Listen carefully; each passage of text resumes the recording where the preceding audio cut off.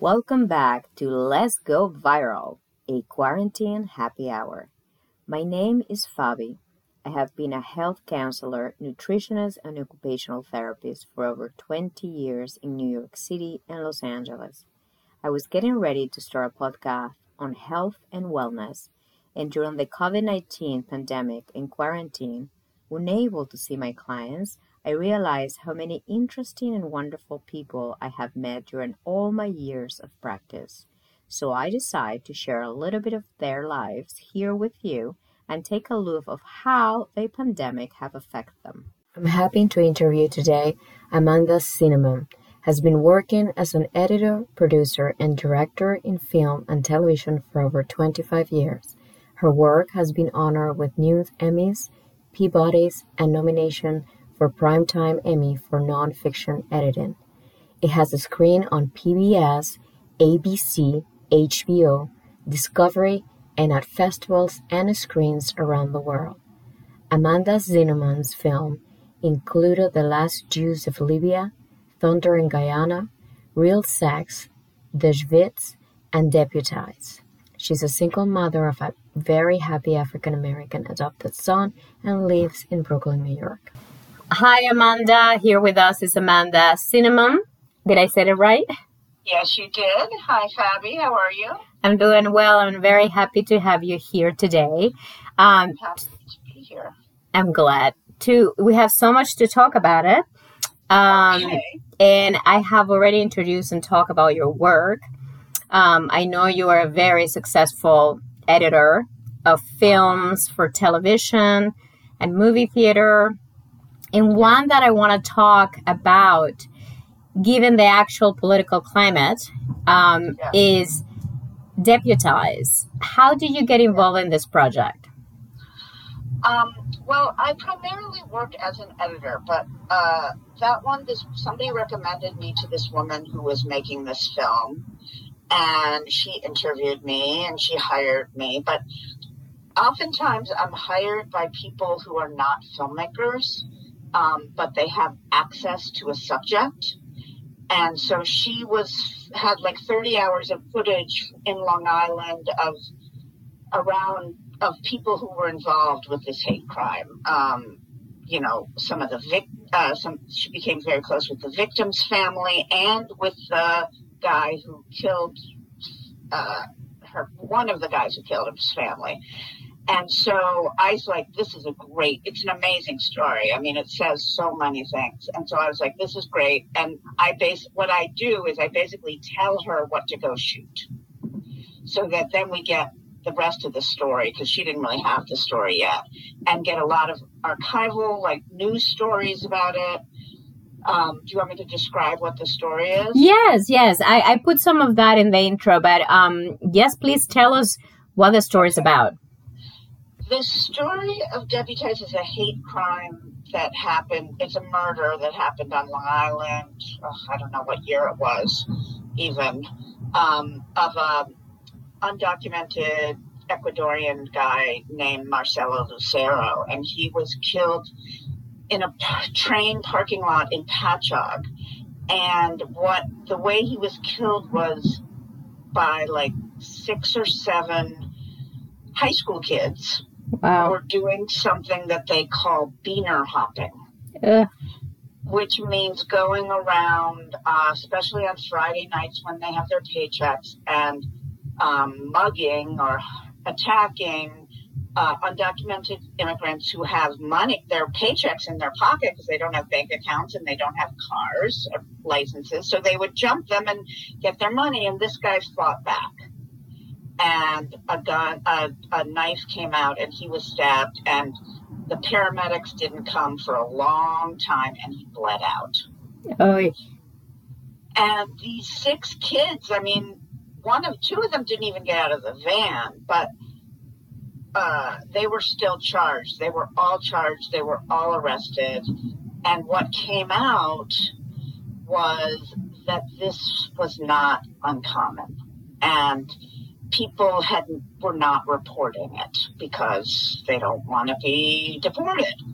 But it was, and the police were ignoring it. The police weren't don't speak Spanish. There's this huge population of Ecuadorians, especially from one town. I can't remember the name of the town, but a lot of them are from this one town in Ecuador. And so... How old were the kids that attacked this man? The kids were in high school. They were like 15, 16. Wow. How many years did they got in prison? Well, the guy who actually did the knifing, Jeff Conroy got like 20 years. The others got, a year, 6 months. Wow. As accessory. But one of the kids was Latino. Get out of here. And Jeff Conroy, the guy who stabbed his girlfriend, was Latino. So it's actually a very complicated little soup over there. And in the end, the reason we called it Deputized was we felt like an atmosphere was created by the government, which this is where it's so appropriate right now.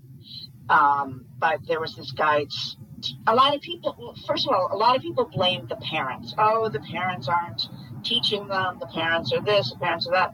Well, some of the parents are resentful and whatever. Then a lot of people blame the teachers. But then we look at the guy who was the kind of, it's called county executive, who's kind of the governor of the area. And he had run on an anti-immigrant platform. He was going on about anchor babies and they're coming here to take your jobs and they're this and that. So these kids felt like, why not? These people are bad. Why can't we do this? They were deputized, meaning they were told it was okay, right, to do this. Wow. And in some ways, I mean, yes, they're guilty, but in some ways they were set up to be the fall guy for this whole system that sort of is screwed up. These people have no recourse, the undocumented. They're afraid of the law. And, but it was amazing. We interviewed one of the, I can send you a video, the link to watch it, but they filmed in a barber shop, which they just kind of happened into, and they just hung out there. And it was like all these guys, and the way they talk it's just unbelievable. I mean, they talk about how these people just came and took their jobs. They don't want them here. They're ruining their lives. I mean, it was just the way. And one of the main characters was the father of Jeff Conroy, who is kind of a lower middle class white guy in Long Island. And he lost his job. His son was a big football star. But because they bought computers for the bilingual program at the high school, they had to cut back on the football program. So his son was not going to get a football scholarship, and he blamed it on the Hispanic kids. Oh, that's so unfair, though. It's not, of course it's not fair, but from his point of view... No, it's unfair. It's unfair to, to both of them. Right. To both of them. Right. But so that they're set up to be enemies by the people above them. Of course. It's like they're learning hatred as... Right. They're brought up because, it's like when your kids say something they shouldn't because they're repeating what you're saying. It's the same. Exactly. If your father if you hear him talking about Latinos or Black or Asian or even women, you will, if they see you hitting your mother, you may hit your wife. So it's just learning behavior. Exactly. And so if your governor is saying these are bad people, let's spit on them, you're going to say, oh, he says it's okay. Yeah, that is kind of what, happening with the police that, I'm not in the, this is a very complicated subject and we will definitely going to get into it, but I'm not in one side or another. I think is you have to see this is not one isolated case. Is, these police that get into trouble, that they have killed Black, Latinos, Asian, abused women, whatever. They have done it before. It's just no one says anything and they feel power. There is also a lot of policemen that are doing wonderful things and they give their life for, their citizen. But I feel like it's, learning behavior and repetitive behavior. Also, we're expecting what they say about the policemen, which I realized, is we're expecting them to deal with all of society's problems. And they're just, some of them are good people, some of them are bad people, some of them are racist, some of them are not. But to have them have to deal with psychological problems. They're not trained to do that. There should be a social worker. Exactly. There. People living on the street, people dying in the streets. Homeless people, addicts. They don't know how to, they just think they're all bad people. And they're not necessarily bad people, they're sick. Absolutely. And, they also, is that what you said, depending on where they're coming from and where they're doing what they're doing. I do believe some people go into a power position because they really have the truly wanted to help, and other ones are going into a power position because they like to abuse the power, and they think that's what pedophiles become teachers and counselors and camp teachers and that kind of stuff. The perpetrator kind of find his way of being in a power position. Yeah. Right. Now talking power is a very dangerous thing. It is, and that's why I have my views about politics, but I don't put my hands on fire for anyone, because when you have power, one thing is what you show, and the other one is what you get and what you do, because power is a very dangerous thing in people's minds, and it changes people. It changes people, and if people were not good people before that, it makes them even worse. Yes. Look at... and some people that are good and they have good intentions sometimes turn the other way because, they're afraid that they're not going to get what they want to get. Right. One thing I am like, anyway, this is a whole other thing that I have, is why would somebody go into government to not help people? Why would somebody become it's like, you're not making tons of money. Well, I feel, the whole reality shows now is very different, especially, you've been working in this line of work and doing great films. I'm sure some you like better than others, but, the whole reality TV, I think, I don't know. Everything looked to me like a show. I just want to show people that I could, that I can have the power, that I'm that strong or that I'm famous, but I don't really... Yeah, also it's like, to me, you should, most presidents especially, or anyone that should go through a political science somehow, a type of education, just like you need to learn what is it that you have to do to edit a film. But to me, just like this reality people, it's like, what is she famous for? She hasn't even finished high school. She doesn't have any talent except for showing off her body or face or partying. Right. Yeah. So to me, politics is becoming the same because, I wasn't here. I was way too young to know anything about Ronald Reagan, and I don't want to get in there, but I always remember Back to the Future when they said, oh, well, if you're from 1985, who is the president of the United States? Ronald Reagan. The actor? You're kidding me. Who's the vice president? Jerry Lewis. So, interesting enough, they were in a way, it was a good thing to see that from 1985 and now in 2020. So, but I want to go back to your family. You're from a family of great achievers. Your mom, Joy, is the founder of the Studio Theater in Washington, D.C. One of your brother is the head of the Vietnamese studies at UC Berkeley. And your younger brother, Jason, is the comedy critic for the New York Times. And he published a book called Letterman, The Last of late night. Right. Now, I know your father worked as a diplomat, and that's the reason you were born in Bangkok. Yeah. How is, tell us about your upbringing. It seems interesting. So, and you're a middle child on top of that. What? You're the middle child. Are you the middle child? I'm actually the oldest. You are the oldest. Oh, all right. One brother is 3 years younger than me, and the other one is 13 years younger than me. Wow. Same parents. It was a mistake. It was weird. My mom had an IUD. She said this in a magazine, so I can say this.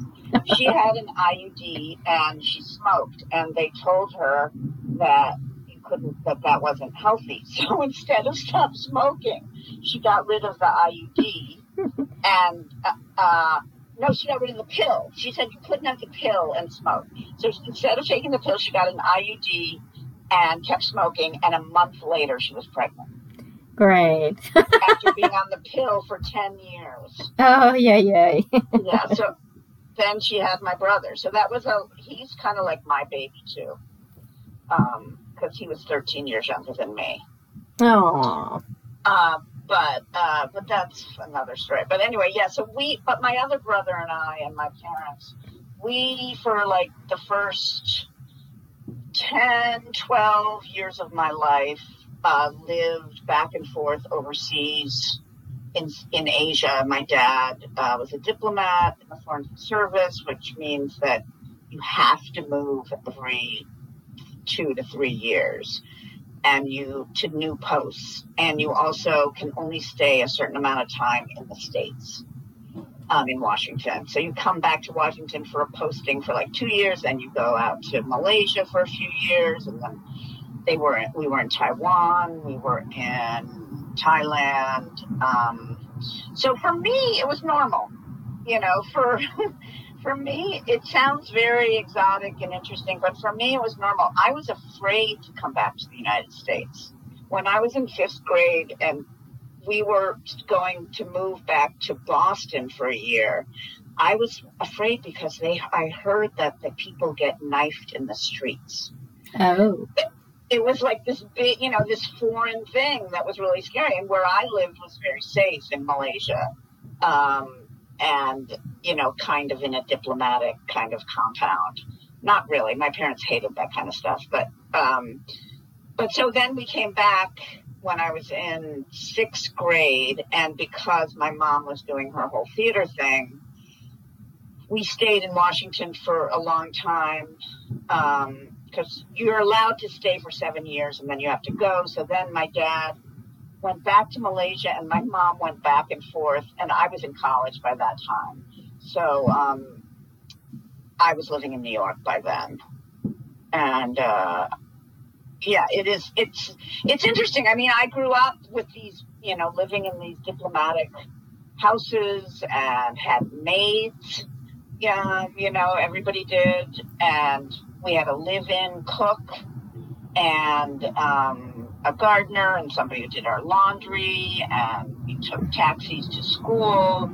But to me, it was normal. I mean, one good thing is that my parents and my mother, because she was involved in the arts, a lot of diplomats, and I don't know if this is true for other countries, but a lot of these diplomats, they stay in their own little communities. Mm-hmm. They only hang out with the other Americans or the other diplomats. But my mom got very involved, usually in the theater of the country that we were in. So I got to know a lot of the artists and theater people and journalists. Malaysia is really the country I know the most and have the most friends left in, just because we left so long ago. But we used to know, we still do some of the sort of, it's a small country, so there's, the theater people and the painters and stuff. But then I was in D.C. outside of, in the suburbs of Maryland, and I went to high school there. Do you think that you got involved in all this filming industry because of the art for your mom influence? Maybe in some way, something about storytelling. But also, one of the things I like about what I do is that you learn about a lot of different things. And yeah, my parents are very accepting. I know other parents would not be so accepting of their children. My parents understand freelance. They understand, they're very happy for what I do. But yeah, they seem to be very open-minded and, yes. encouraging. Now, I know you have done so much, and, small projects, big projects, long projects, short projects. Yeah. Any particular one that is close to your heart? Hard to say. You don't want to get in trouble. It's very hard to say. I mean, different ones are good for different reasons. Mm-hmm. I edited this one film called Thunder in Guyana, which was about a Jewish woman from Chicago who became the first communist president of Guyana. Wow. And it's a true story. She married a Guyanese guy, and she moved to Guyana, and they were put in jail, and they were communists, and the Americans tried to overthrow them. And anyway, it's a great subject with really interesting material, and I loved the woman I was working with. And I think I was saying this to you before, more and more I judge my projects by how the people I work with are. It used to be that, I want to work on an interesting film, and I still do work on interesting films, but if the people are not nice or the people are not like good people, then it's too unpleasant.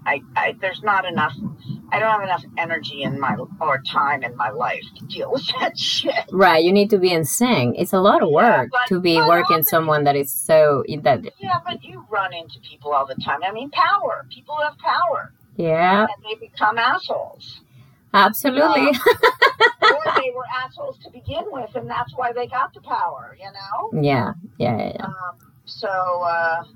I would say Thunder in Guyana was a good project. I worked for a few years for this TV show that's for Bill Moyers. Mm-hmm.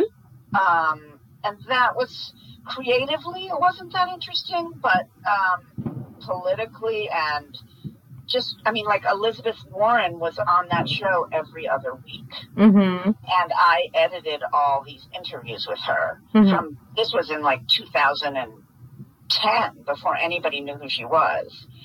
And Bill Moyers, is just the most brilliant and kindest man I've ever met. I mean, at the office parties, he would sit down with the interns and talk to them.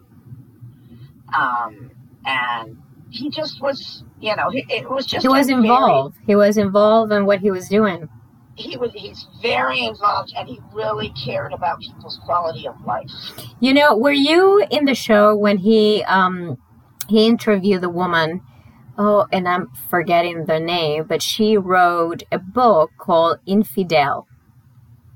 Yes, she's Middle Eastern. No, she's a black woman from, I want to say,